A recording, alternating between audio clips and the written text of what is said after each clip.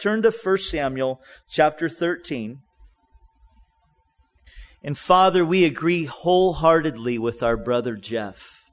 Help us to be those who are redeeming the time, making the most, Lord, of what you've given us, using it, Lord, to the fullest. And also, Lord, being thankful and appreciative for those things that you've placed in our lives, those blessings, starting with our family. And Lord, we thank you for the family of Calvary Chapel Vista. We thank you, Lord, for our church and what you're doing here. And Lord, we pray that you would just continue to help us be a fellowship growing in the grace and knowledge of Jesus Christ. Teach us now tonight from your word. In Jesus' name, amen. Amen. I love the line in that song, that first song, fighting to surrender. Isn't that true? It's so often, it's just that. It's a fight to surrender in that way that we need to the Lord. Question for you tonight. How many of you have been in a traffic accident before? Show of hands, okay? Almost all of us. Been in a fender bender or two. I remember I was in a wreck once, and it was purely because I was being careless. I was at a stoplight. There was a car in front of me. I was going to make a right-hand turn. I was in high school. And some girls from my school came pulling up next to me. Right as they were pulling up, the guy in front of me started to go, and they called out, "Hey, Rob." And so I, wanting to be cool, kind of I'm waving at them, and I started to go because the guy in front of me went, but then he stopped. And I ran right into him. Stupid, careless, auto accidents. How many of you have not been in an auto accident before? Okay, we're giving out prizes tonight. Can you guys, no. Now the hands go up. It was me. I won a prize. No. You know, it's interesting. Somewhere in America, it's happening right now. On average, once every 2 seconds, or 1,500 times an hour, there's an accident. In all, there is likely to be nearly 13 million auto accidents in the United States this year. By one estimate, those crashes will cost the country a staggering $190 billion in repairs, medical bills, and lost wages. There's actually a little thing on the internet that State Farm has put out, in case you were wondering, of the 10 most dangerous intersections in America. I've listed them for you. The first one is in Pembroke Pines, Florida. You want to avoid this place. Flamingo Road and Pines Boulevard. It's the top intersection in America for accidents. We have one in California, they're number 10, Fair Oaks Boulevard and Howe Avenue up in Sacramento.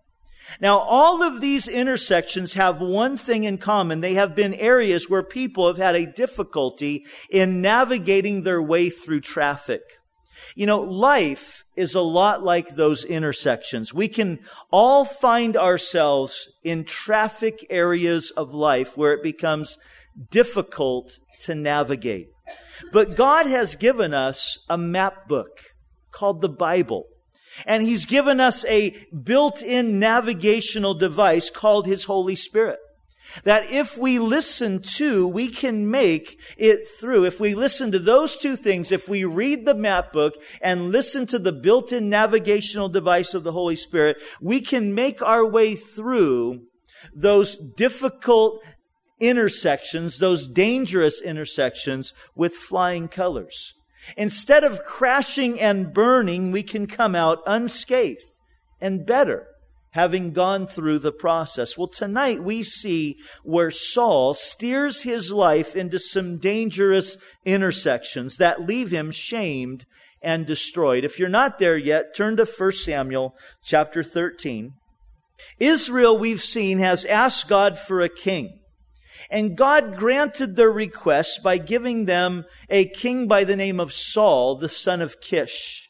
We first met Saul in chapters 9 and 10, where we were told that he was handsome, that he was tall, taller than anyone else in Israel, and that he was wealthy. We also saw that Saul had some humility, that he was a bit taken back by the fact that the Lord would choose him to be for such a role, to be the king there in Israel. Chapter 10 ended with Saul being anointed as king. And this phrase that stuck out to us, we made note of it. Turn back over to chapter 10. Look at verse 26. It says, "And Saul also went home to Gibeah, and valiant men went with him, whose hearts God had touched." What a glorious thing that God assembled a group of men to come alongside of Saul. And notice that they were valiant men. That word valiant means that they were strong and able men. They were men of faith. Valiant men whose hearts God had touched. Well, as we come to chapter 13, Saul has been king now for 2 years. And really, it's been 2 uneventful years. There hasn't been a lot that has happened. There hasn't been a lot that Saul has done in being king. But here we see in chapter 13 that Saul starts to make some mistakes. Mistakes that will end up costing him his kingdom. We pick it up in verse 1. Saul reigned 1 year. And when he had reigned 2 years over Israel, Saul chose for himself 3,000 men of Israel. 2,000 were with Saul in Michmash and the mountains of Bethel, and 1,000 were with Jonathan in Gibeah of Benjamin. The rest of the people he sent away, every man to his tent. Now, again, I want you to note that back there in chapter 10, we see God is bringing men to Saul. Valiant men. Men whose hearts he's touched. And God is bringing them. He's joining them alongside of Saul, his king. But here in chapter 13, we see Saul is picking men for himself. And this is his first mistake. If you're taking notes, Saul's first mistake is that of presumption. He comes to this place where he begins to presume, hey, I'm a king. I need an army. All the kings around me, all the kings of the other nations, they have an army. I need an army. Now, this was the first regular army that Israel ever had. Previously, Israel only had a militia. A group of fighters that were assembled together in times of national threat. There was no professional organized army up to this point. It was a time when the people there would be a threat that would be coming against them, and God would rally the people together to go out and fight. And it would be all the people. It would be those who were skilled and those who were unskilled. And God would be their strength. God would meet them. God would work in miraculous ways. You look at one of the first battles that the children of Israel encounter there in the book of Exodus. I think it's right around chapter 17. Now remember, they've been slaves. For 400 years, they have not been fighters. And out there in the wilderness, suddenly an army is coming against them. And God brings the people together. I think it was the Amalekites. And God brings the people together there right around Exodus chapter 17. Joshua leads the people out. These people that weren't used to fighting, they had been slaves. And God gives them the victory. That's what God had been doing with the children of Israel, with the nation of Israel. But now for the first time, Israel has a professional army. Saul chose 3,000 men. He picked 2,000 to go with him and 1,000 to go with his son, Jonathan. Now, the connotation here in the text is that he picked the top of the litter. It's the idea that Saul, made a choice, that he got the people together and he went through, group by group and said, okay, I want you, and I want you, and I want you. The rest of you guys in this group, you can go home. He picked these 3,000 that he thought, were of the top of the litter, the kind of guys that a king would want to have around him. And he sent the rest home. He assembled together these special forces. Now, this is exactly what God warned that a king would do. Remember back in chapter 8? You can turn there if you want. In verse 11, this is what God warned. This is what He told the people. If you want a king like the other nations, this is what He will do. This will be the behavior, God said, of the king who will reign over you. He will take your sons and appoint them for His own chariots and to be His horsemen.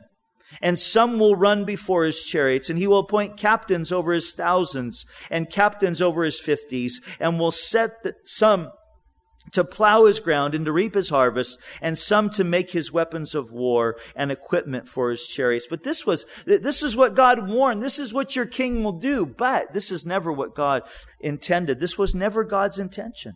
In times of battle, God wanted to have all the men of Israel come together and fight. We saw an example of this in chapter 11. But Saul is making his picks here. The choice men. And he sends the quote-unquote losers. The ones that he would look at as being losers. He sends them home. But don't we see as we go through the Word of God? Don't you see when you study the Bible that over and over again, what do we see? God doing miraculous, radical things with losers. With losers. So we see here, Saul's first mistake was that of presumption. Thinking that he needed to have an army. Taking matters into his own hands by forming this army. We pick it up in verse 3. And Jonathan attacked the garrison of the Philistines that was in Gibeah, and the Philistines heard it. And then Saul, mark this, blew the trumpet throughout all the land, saying, "Let the Hebrews hear." Now all Israel heard it, said that Saul had attacked a garrison of the Philistines, and that Israel had also become an abomination to the Philistines. And the people were called together to Saul at Gilgal. Here we see Saul's second mistake. The first was presumption. The second was pride. Jonathan goes out with his 1,000 and he conquers, he attacks this garrison of the Philistines. But we see that Saul blows the trumpet. In other words, Saul takes the credit for what Jonathan is doing. And this is going to be a constant problem in Saul's life. That Saul is overly concerned about what people think of him. And this is a form of pride. Whenever you find yourself being overly concerned about what other people are thinking about you, that's why he's blowing the trumpet. That's why he wants the credit. Whenever you find yourself being overly concerned about what other people are saying about you, that is a form of pride. And it's a major problem because you see, when you are overly concerned about what people are thinking, you are not as prone to be concerned at all about what God is thinking. What God is thinking. What His heart is. I remember Pastor Brian years ago making the statement that in order to be a good leader, you need to have thick skin. In other words, you need to not be concerned about what other people think. You need to not be concerned about how others are perceiving you, how they perceive you, so that you can do what God is calling you to do. When you are worried about what others see, what others think, you start walking in what the Bible calls the fear of man, instead of walking in the fear of God. And the Bible declares that the fear of man is a snare. The fear of God, it's the beginning of wisdom. It's how to keep from evil. But the fear of man, it's a snare. It will trip you up all the time. Saul, in his pride here, is blowing the trumpet.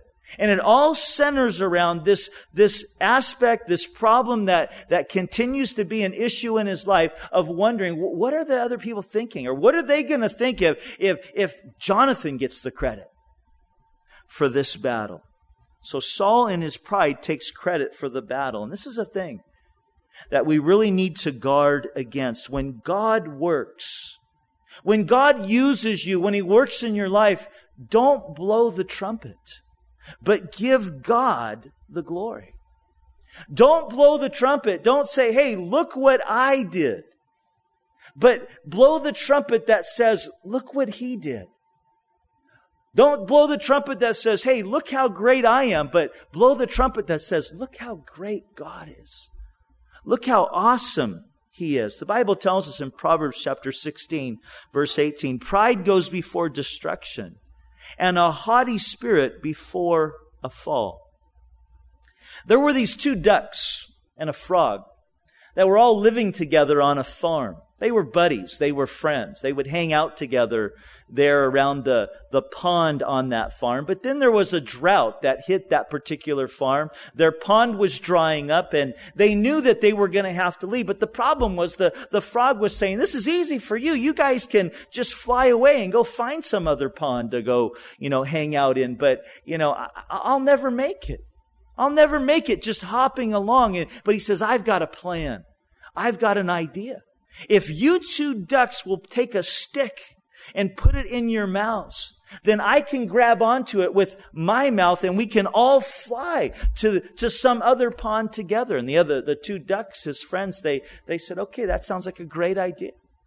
And so they put the sticks in their mouth, and the frog jumped up there with his mouth, and they took off. And as they were flying out, the farmer who had become kind of friends, he got to know these ducks and this frog there on the farm. He looks and he sees and he says, clever, brilliant. And he calls out, he says, man, that's a brilliant idea.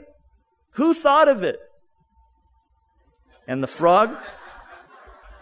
Pride literally preceded the fall. He opens his mouth and says, I did, as he fell to his death.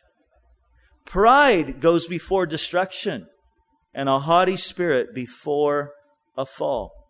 The application for us, opening your mouth and saying, I did, is a way to fall every single time. In Saul's pride, he blew the trumpet. In Proverbs chapter 11, verse 2, it says, when pride comes, then comes shame, but with the humble is wisdom. Saul is well on his way here to a shameful destruction. We pick it up in verse 5. Then the Philistines gathered together to fight with Israel, 30,000 chariots and 6,000 horsemen, and people as the sand which is on the seashore in multitude. And they came and encamped in Michmash to the east of Bethaven. And when the men of Israel saw that they were in danger, for the people were distressed, then the people hid in caves, in thickets, in rocks, in holes, and pits. And some of the Hebrews crossed over the Jordan to the land of Gad, of Gilead. As for Saul, he was still in Gilgal, and all the people followed him trembling. Well, the Philistines recovered from their losses with vengeance, and they came with force against Israel. And the Israelites, as a result of this, they panicked. Now, Jonathan was bold enough to launch the initial attack against the Philistines, but the men of Israel were not bold enough to stand strong against their enemy. And instead, in great fear, notice it says, they were distressed and they went to hide anywhere that they could. They hid in caves, in the thickets, in rocks, in holes, in pits, or they fled across the Jordan River to the land of Gad in Gilead. This was a low point in the nation of Israel. As for Saul, he's still in Gilgal, trying to figure out what to do, as he's watching the people around him grow more and more freaked out by the day. We pick it up in verse 8. Then he waited 7 days, according to the time set by Samuel. But Samuel did not come to Gilgal, and the people were scattered from him. So Saul said, bring a burnt offering and a peace offering here to me. And he offered the burnt offering. Apparently, Samuel had told Saul to wait for him in Gilgal, and that when he came, he would preside over the sacrifices so that Israel would be spiritually prepared to go into battle. But for some reason, Samuel delayed in his coming. And here we see mistake number 3 for Saul, that of panic. What Saul does here is he decides to take matters into his own hands by offering the sacrifices. Now, Saul was not a priest, which meant that he had no business offering sacrifices to the Lord. This was a duty that had been reserved, set aside for the Levites, set aside for those who were a part of the priestly tribe, those who were a part of the priesthood. Their job, and only their job, was that of offering up the sacrifices. You know, it's interesting when you consider the various kings in Israel. There were some kings, like David, for instance, who was a king and a prophet. Now, some have said that David would have gladly given up those 2 offices to be a priest. That's really where his heart was at. Being in that place of just being able to completely serve the Lord. And that being his only responsibility, to serve the Lord. There were those who were prophet and king. But there wasn't any king in Israel who was ever prophet, priest, and king, except for one. He appears in the book of Genesis by the name of Melchizedek. In the book of Hebrews, we read about Melchizedek and that it was a pre-incarnate appearance of Jesus Christ in the Old Testament. And Jesus Christ serves today as prophet, priest, and king, but only him. Well, here Saul is trying to move into that role that he wasn't meant to be in, that he wasn't called to be in, that of being the priest. And he didn't have the authority to do this. And so Saul was intruding into an area where God did not call him. Now, remember, those of you who were with us, when Saul was proclaimed king of Israel, remember what he did? When he was anointed, when Samuel brought him out and he's kind of like going to present him to the people and here's going to be your king. Remember what he did? He went and hid. He's over hiding in the luggage. He's hiding in the stuff. And they're like, where is he? And, it's like there's his feet. He's over there. He's hiding underneath the stuff. And they went and got him. Saul hiding from the call of God. And we pointed out the folly of trying to hide from God's call. Hiding from the rule of God, hiding from the call of God upon your life. Well, when God has called you to a task and you try to hide from it, that's folly. It's foolish. But listen, it's equally foolish to venture into a task that God has not called you to. It's obvious in listening to Jeff sing tonight that God has gifted him. And in talking to him, I know that he has a desire. He feels a calling upon his heart to be involved in music ministry and be involved in worship and that type of thing. And it's obvious that okay, God has gifted him from that. Now, if I grabbed his guitar and, got up here and tried to sing tonight, you would know that I was intruding into an area that God has not called me to do, to be a part of. And it's a foolish thing when that happens. God did not call Saul into the priesthood. And for him to enter into that area was just as much folly as him trying to escape the call of God. And not only folly, but it was outright disobedience. And hopefully, you're not here tonight, sitting here as one, hiding from the call of God. But at the same time, hopefully you're also not one who is trying to do what God hasn't called you to do. Sometimes people get pressured into ministry roles that God hasn't called them into. And this is one of the reasons, and I want you to listen carefully here. This is one of the reasons why here at the fellowship, when we need helpers for various ministry needs, that we always preface, when we make the need known, we always preface it by saying this: please pray and ask the Lord. and see if this is something that He wants you to get involved in. Ask the Lord if He wants you to be a part of this. You see, I know that if you truly pray and God wants you to be a part of something, He'll make it known to you. He'll reveal it to you. There'll be no doubt. You'll know in your heart. He'll confirm it in the Word. Yes, I want you to get involved in that. And we don't need to try to convince somebody to get involved in something, because God will make it clear. And if God doesn't call you, if He doesn't make it clear, we really don't want you to be involved in that particular thing, because it'll be fruitless. You'll be intruding into an area that God hasn't called you into. But listen, if you do pray and God says, yes, I want you to get involved in that, don't hide from the call of God. Jump in. Jump in and watch and see what God does. Because listen, you can never, ever be more happy and more fulfilled in your life than when you are in the center of God's will. When you are doing what God desires and has ordained in that particular season for you to be doing. There's nothing more fulfilling. There's nothing more satisfying.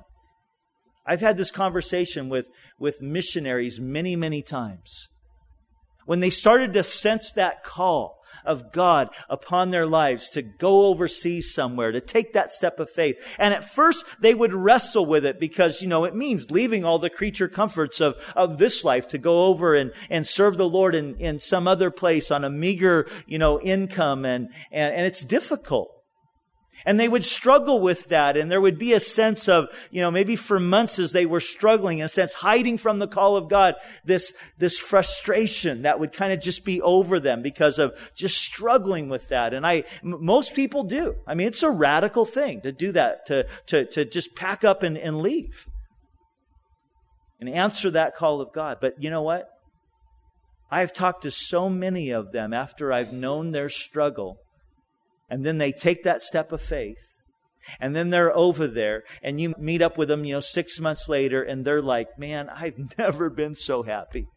I've never been so overjoyed. I've never been so fulfilled. I've never been so close to God. Why? Because they're in the center of God's will. But at the same time, I've also seen people who they thought, they wanted deep in their hearts to be on the mission field, but it wasn't what God was calling them to. And they went over, and you know what? Boy, you meet them over there and they're just miserable. They're miserable. Why? Because they've intruded into an area that God hasn't called them to be a part of. I've learned this in my own life the hard way. I was asked once to go speak at a youth retreat up in Washington. A friend of mine asked, and I didn't pray. I thought, he's my buddy. Sure, I'll go and I'll do it. And I'll tell you, there's a phrase that pastors sometimes have. It's called being alone in the pulpit. And I tell you, there's nothing more discouraging than being alone in the pulpit. And what that means basically is that God isn't with you. The anointing isn't there. And praise God, His word doesn't return void. But I mean, it's the worst when you find yourself, you're trying to communicate the word of God, and it's just like, you're by yourself. You realize, what?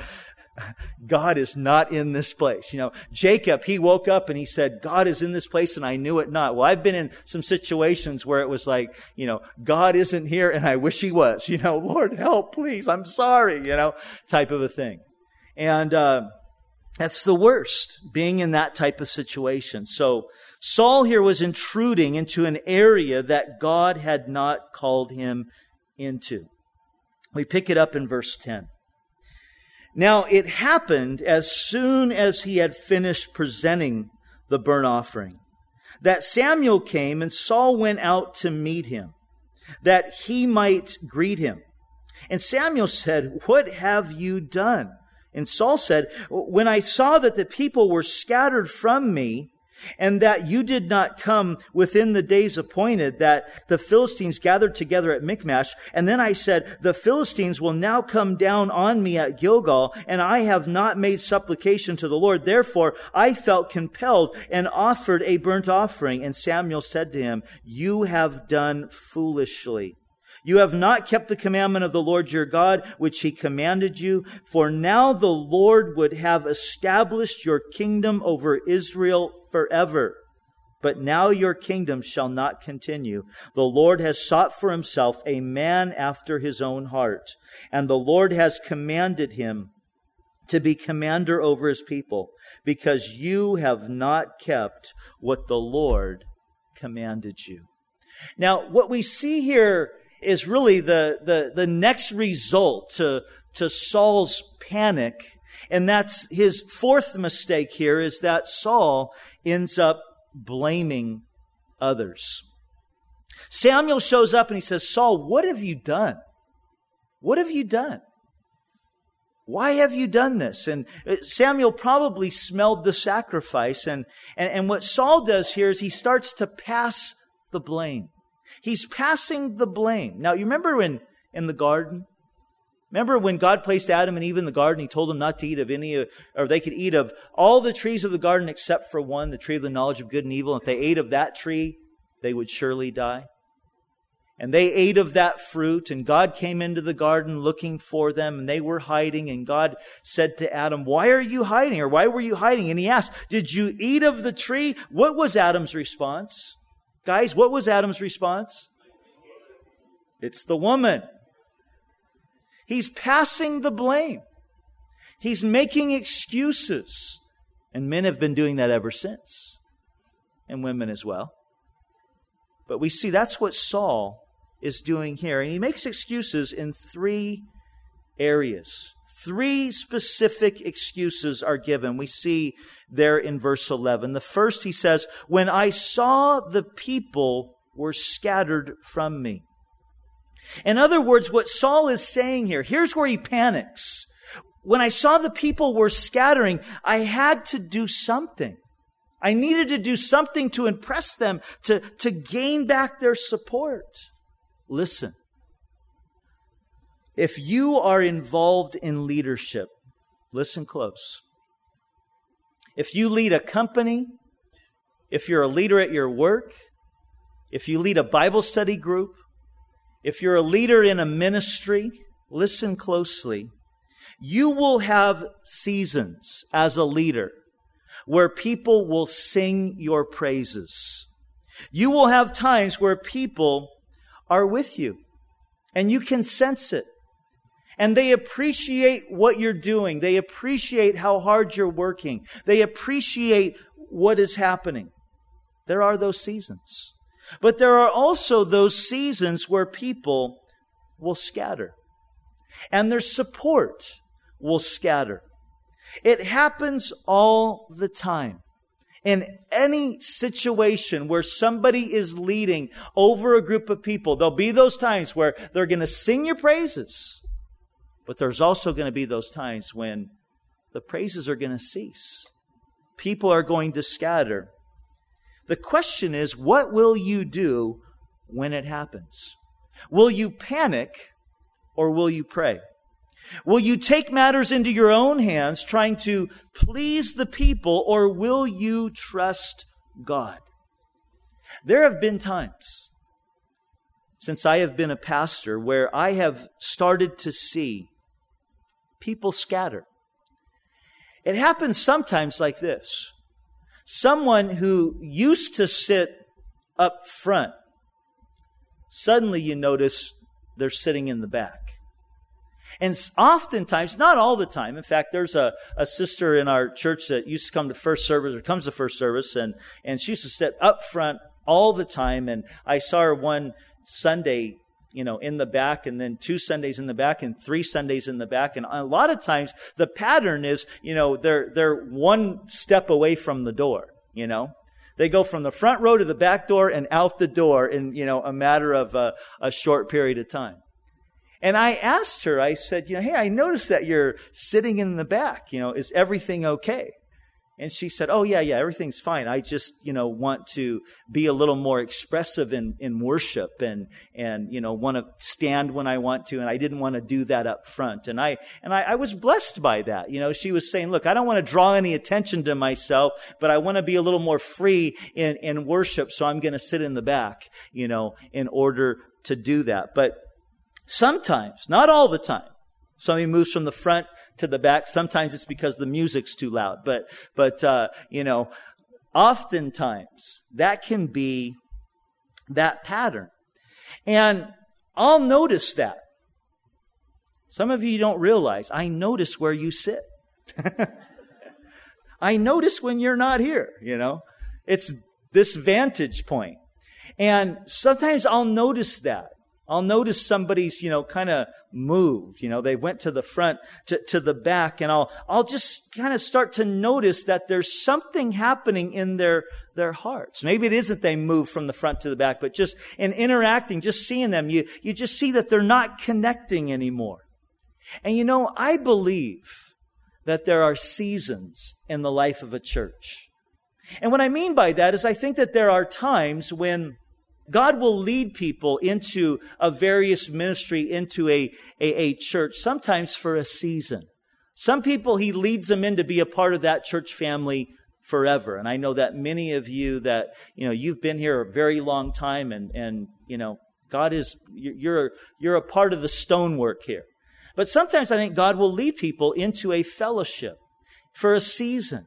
And it's during that season that He wants to use that particular fellowship to do something in their life, in their heart. And also, He wants to do something in that fellowship through them, through their life. Some impact that their presence, being a part of that church family, is going to have. But sometimes that season can be a week. Sometimes it can be a couple months. Sometimes it can be 10 years.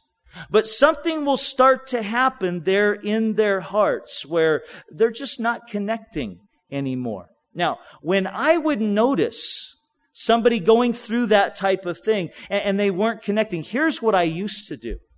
I would meet with them and I would try to talk them into and give them reasons why they needed to stay and be a part of the fellowship that I was pastoring, be it this one or the one in Oregon or the high school ministry. And many, many times I was successful in talking them into staying. But you know what? It always backfired. Because you see, whatever was going on in their hearts that was causing them to become disconnected, it would eventually cause them to get even more frustrated. Because whatever was going on didn't change. And so there was this frustration that would start to get very, very ugly, and their disgruntledness would then begin to infect others. All the while, God was wanting to take them somewhere else. All the while, God was wanting to place them somewhere else. So you know what I do now? When I sense that, when I see that, I'll ask them. When I meet somebody and I'm talking to them and they're like, it just isn't happening for me here anymore. I'll ask them, what are you looking for? What are you looking for? What's on your heart?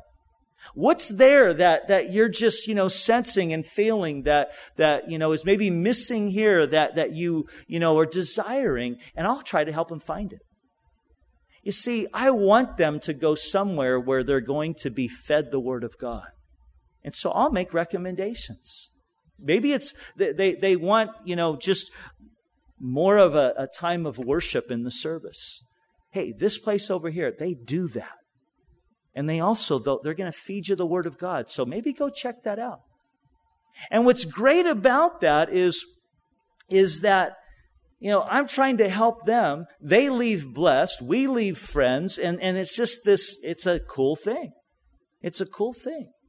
In realizing that God is moving them. Now, let me say this though.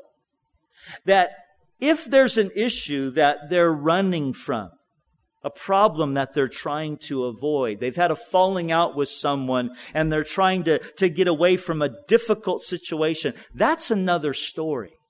That's Matthew 18, where the Lord lays out very clearly, if you have aught with your brother, go fix it. Go deal with it. Go talk to that person. Matthew 5:23 says, man, if you come to the altar to worship and you realize that there's something there in your heart or someone has something against you, leave your sacrifice and go make it right before you continue on. That's biblical.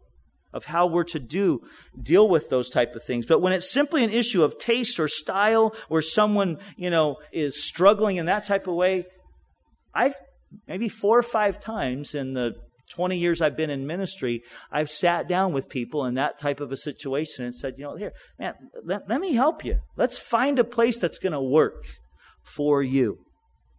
Listen, no matter what you are involved in any type of position of leadership, there will be times of gathering and there will be times of scattering.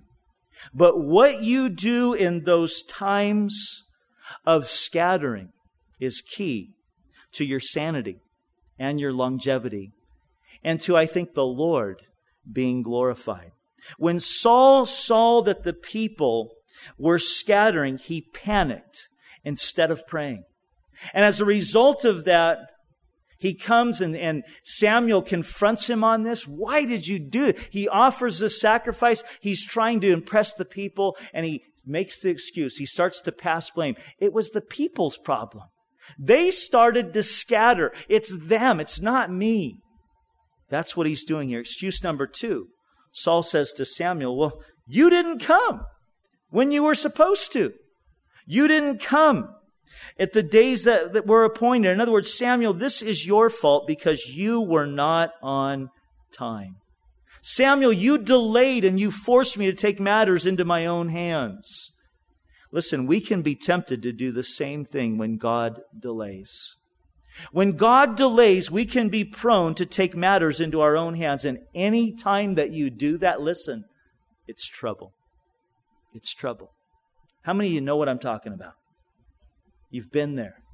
You've walked down that road. Every time I've ever done this, failed to wait upon the Lord, took matters into my own hands, I regretted it deeply. I remember when I was pastoring up in Oregon, I used to go to Willamette University, and I would go into their little student lounge there. It was a beautiful little setting alongside of this river, and I would spend a lot of hours studying there. And I remember in this little student lounge place, there was this vending machine.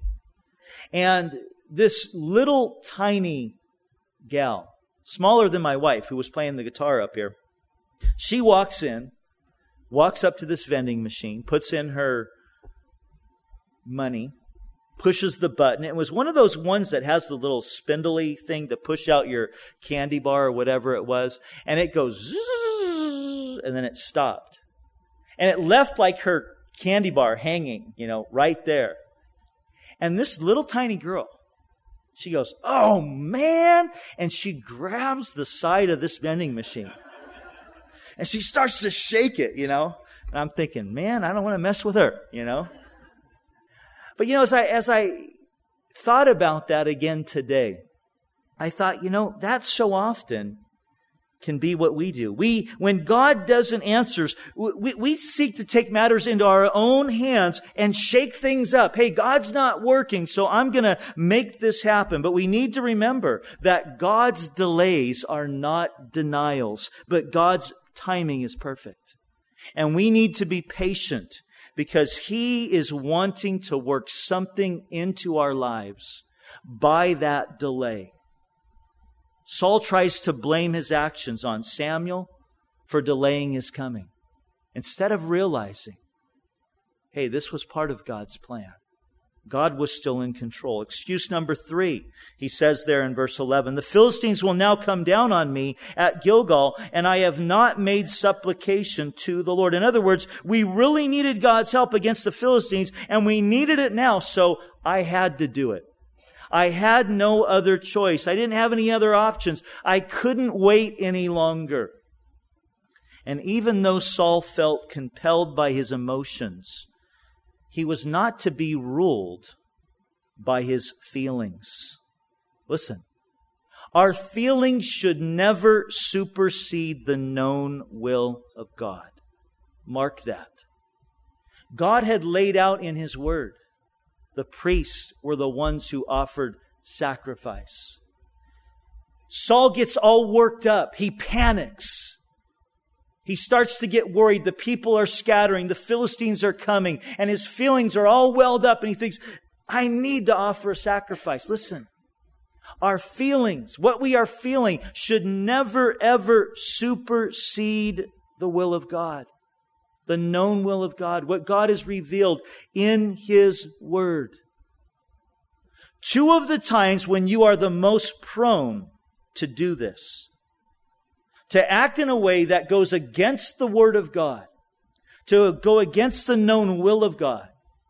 Two times when you are most prone to do this is when you feel desperate or when you feel depressed. These are two times when people are prone to get into the flesh, taking matters into their own hands, or to give into the flesh. Compromising is when they are desperate or when they're depressed.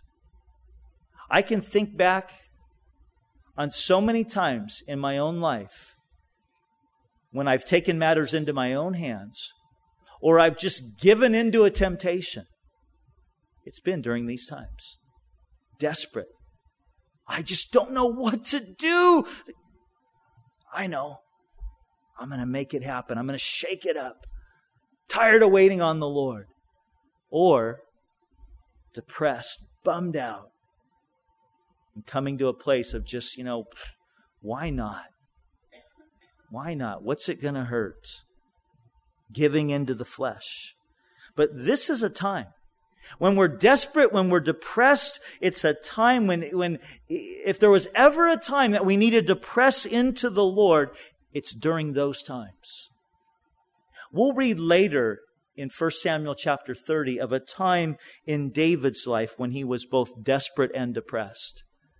It happened after he and his men had returned from a battle to the town that they were living in, and they found that it had been ransacked, their homes had been burned, and their families had been taken away captive. At this particular time, something radical happens in the army of David, the men who were with him, as they turn on him. They're about ready to do him in because all of their wife, their kids, they're gone. But we read there, David did something in this moment of being radically just desperate and also depressed. It says there that he strengthened himself in the Lord. David went to God. He strengthens himself in the Lord, and the result is he's able to pull everyone together, to turn their perspective towards the Lord, and to march off into battle, and God gave them victory. Listen, Saul could have made supplication to the Lord. He could have cried out to the Lord. He could have made supplication in a number of ways. He could have humbled himself before the whole nation here, and God would have heard him. But instead, he did the one thing that he couldn't do, the one thing that he shouldn't do, and that was to offer sacrifice. Now, in that story of David, it's interesting to me because years earlier, at another time when David found himself in a place of being desperate and depressed. It happened when, after he had been anointed king, and as we'll read in several chapters in the coming weeks, Saul becomes increasingly jealous of David. He knows, he sees, this is the guy whose God's hand is on. And Saul is just out, he's ready, he wants to get him. He wants to kill him. David becomes a fugitive. He spends at least the next 10 years of his life living out in the fields, living out in caves. And there comes this point where he's like at the lowest of low. He's desperate. He's depressed. He doesn't know what's going on. He's away from family. He's away from his wife. He's away from his friends. He's got this ragtag, band of renegades that have been gathered together to him who were in debt and discontent and just a rough group of guys. And he's at this place where David's starting to doubt. Am I really supposed to be king? Was this anointing thing that happened with Samuel, was it really real? Is this really God's will for my life?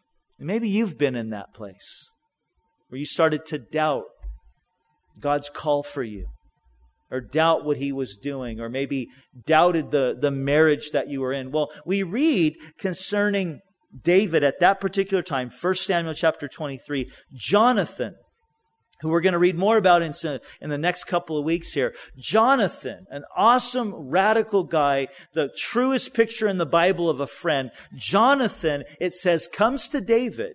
And here's the wording. It says that Jonathan strengthened David's hands in God.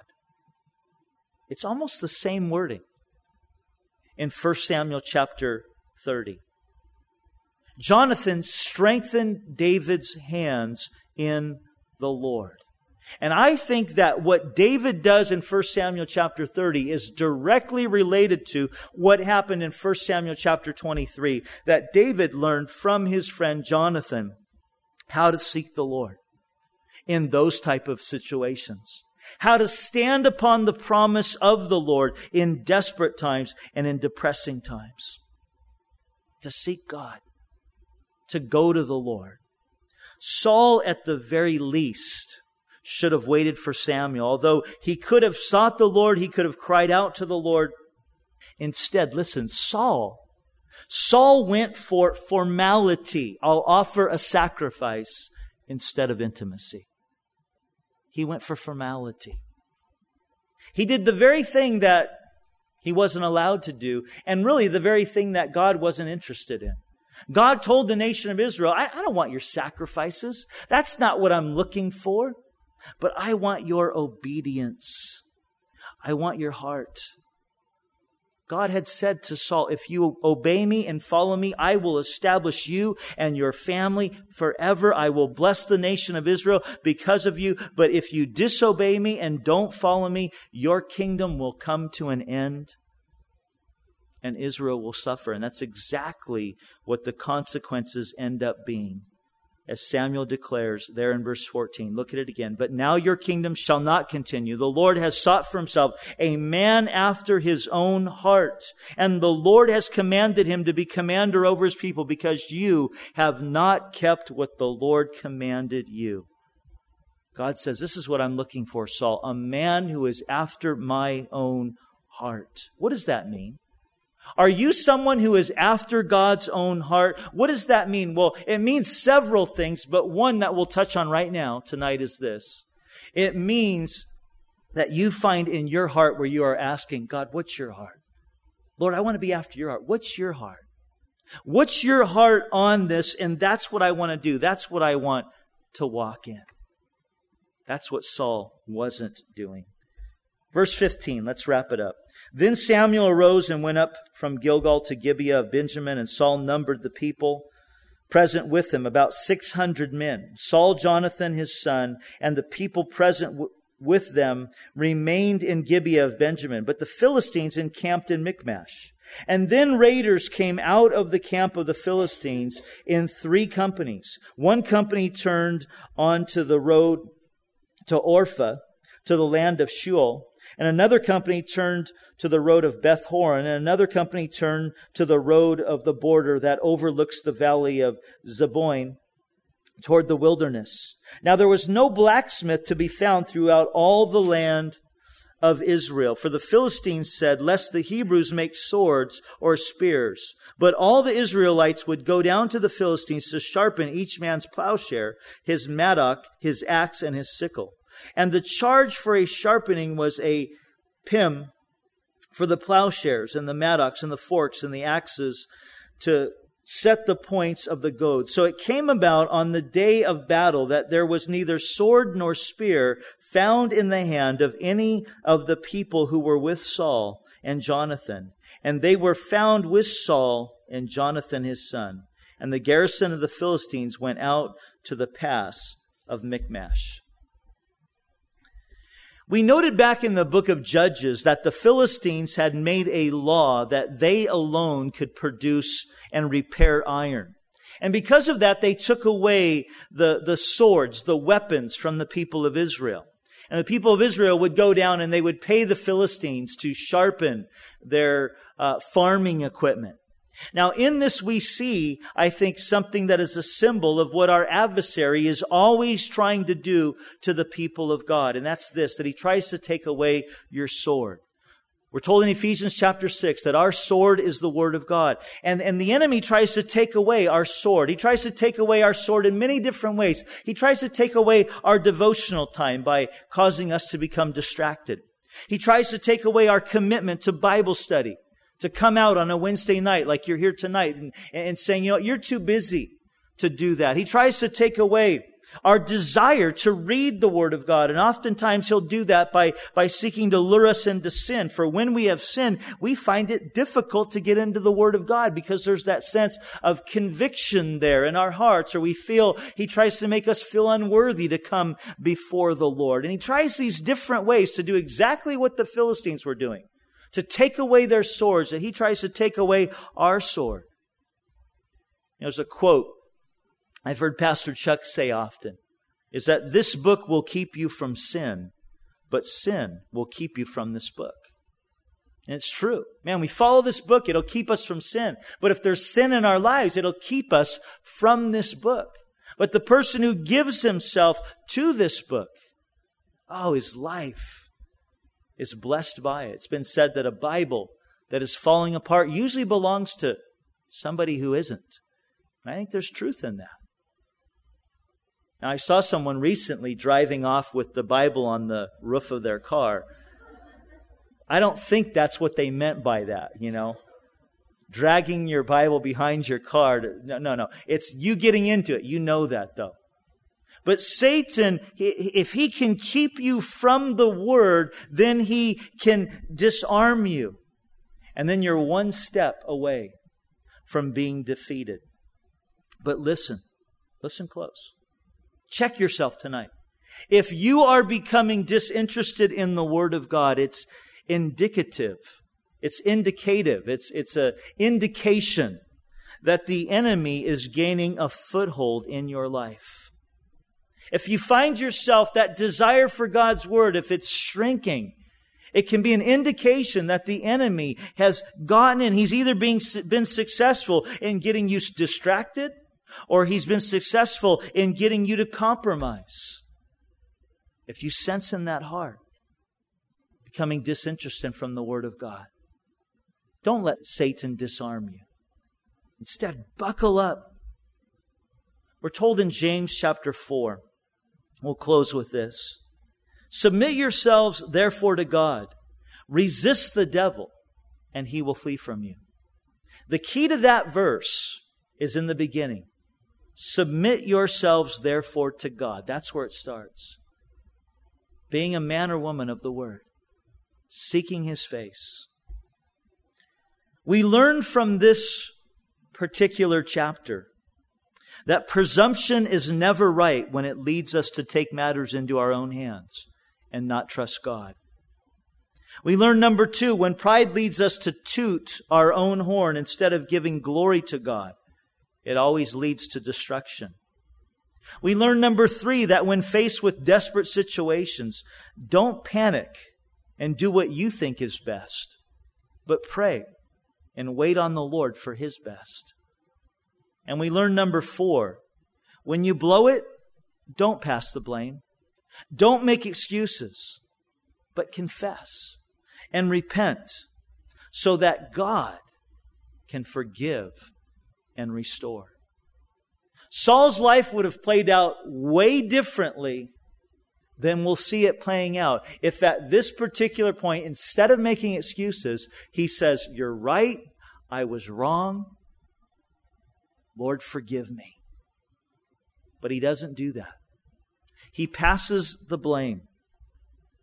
I pray that you and I would not be a people led around by our emotions, our feelings, but that we would be a people who would learn how to strengthen ourselves in the Lord and strengthen each other in the Lord. That in those desperate, depressing times, instead of panicking, we would seek the Lord, that He might show Himself strong on behalf of us. I was thinking about this past week in my devotional time. There in the book of Job, you guys know the story.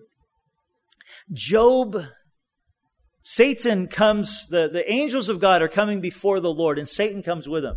God asks, hey, where have you been? And he says, I've been going to and fro throughout all the earth. And God says, really? Well, have you considered my servant Job? Interesting, Satan. The thing that we forget about him is he's not omnipresent like God is. He can only be at one place at one time. So he going to and fro. In the book of 1 Peter chapter 5 verse 8, it says Satan walks. He walks about like a roaring lion, seeking whom he may devour, going to and fro, walking about, looking for those he can take advantage of. In desperate, depressed situations, who he can disarm. That's what Satan does. Satan is going to and fro, walking about, looking for those that he can devour. But then we read in 2 Chronicles chapter 16, verse 9, that the eyes of the Lord, because he is omnipresent. He can be everywhere at one time. So it's just his eyes. He's not walking about, but his eyes. The eyes of the Lord also go to and fro throughout all the earth, seeking those that he might show himself strong on behalf of, whose hearts are loyal towards him. Satan walks about to and fro, seeking whom he may devour. The eyes of the Lord go out tonight, looking for those that he can empower. That's the difference.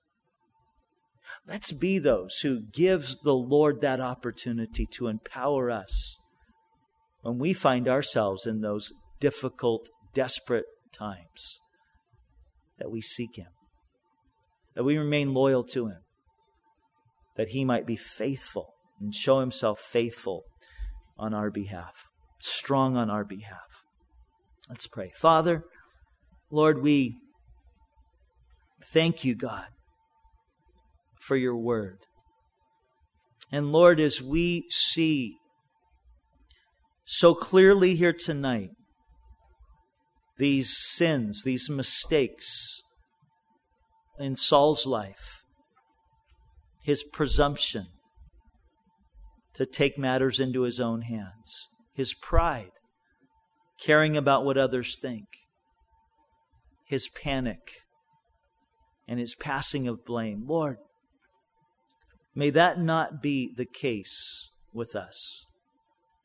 Help us, Lord, to be a people that seeks you with our whole heart. In Jesus' name, amen.